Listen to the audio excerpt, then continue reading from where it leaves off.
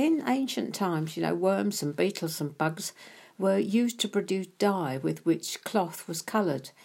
By collecting and squashing large quantities of them, vibrant and lasting colours were released. The rarest and most costly of these were the ones that produced the red and purple dyes, which is why kings were always arrayed in these colours. They were of great worth and value.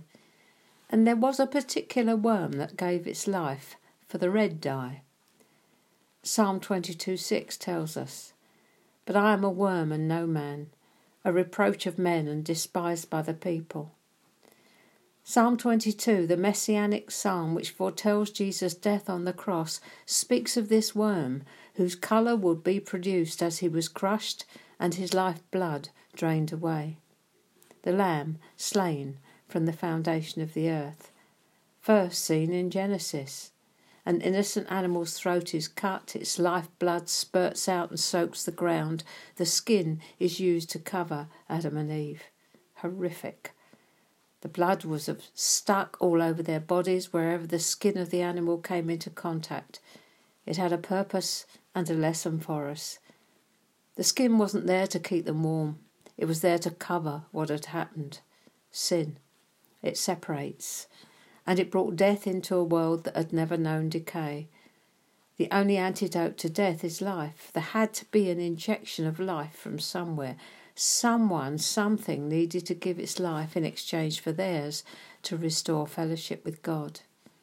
The life is in the blood. We can read all this in Genesis and pass over. Passover, that's what it was all about. When I see the blood, I will pass over. Exodus 12:13 and 23. God's promise to the Jews the night before they escaped from Egypt. The blood caused him to withhold the death penalty. Blood. Why did the God of all comfort insist from Genesis to Revelation that blood was the only way back for humanity, the only way he, the Holy One, could look upon us again? Why did he say, when I see it, I won't allow the angel of death to touch you? If we don't understand why the blood is so important to both God and us, we only have half an understanding of why Jesus had to die such a brutal, bloody and horrific death. The sinless for the sinful.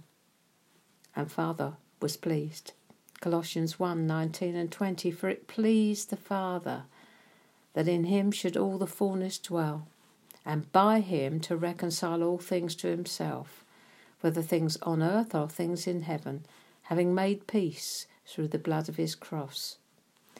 It pleased the Father to bruise him, it tells us in Isaiah 53. Oh God, his innocent blood needed to be shed for God's sake as well as ours.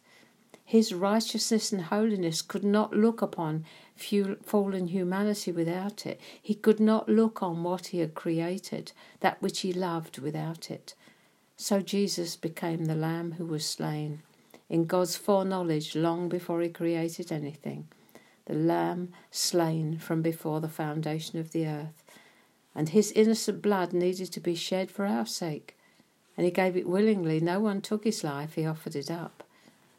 Now we point to the blood as our justification and redemption. When we mess up, big or small, the blood is our plea. When we need protection from danger, the blood is our plea. The blood of Jesus, God's master stroke, cost him all he had, his beloved Son. God so loved, he gave. Sometimes we just need to be reminded of the basics, don't we? Who started all this?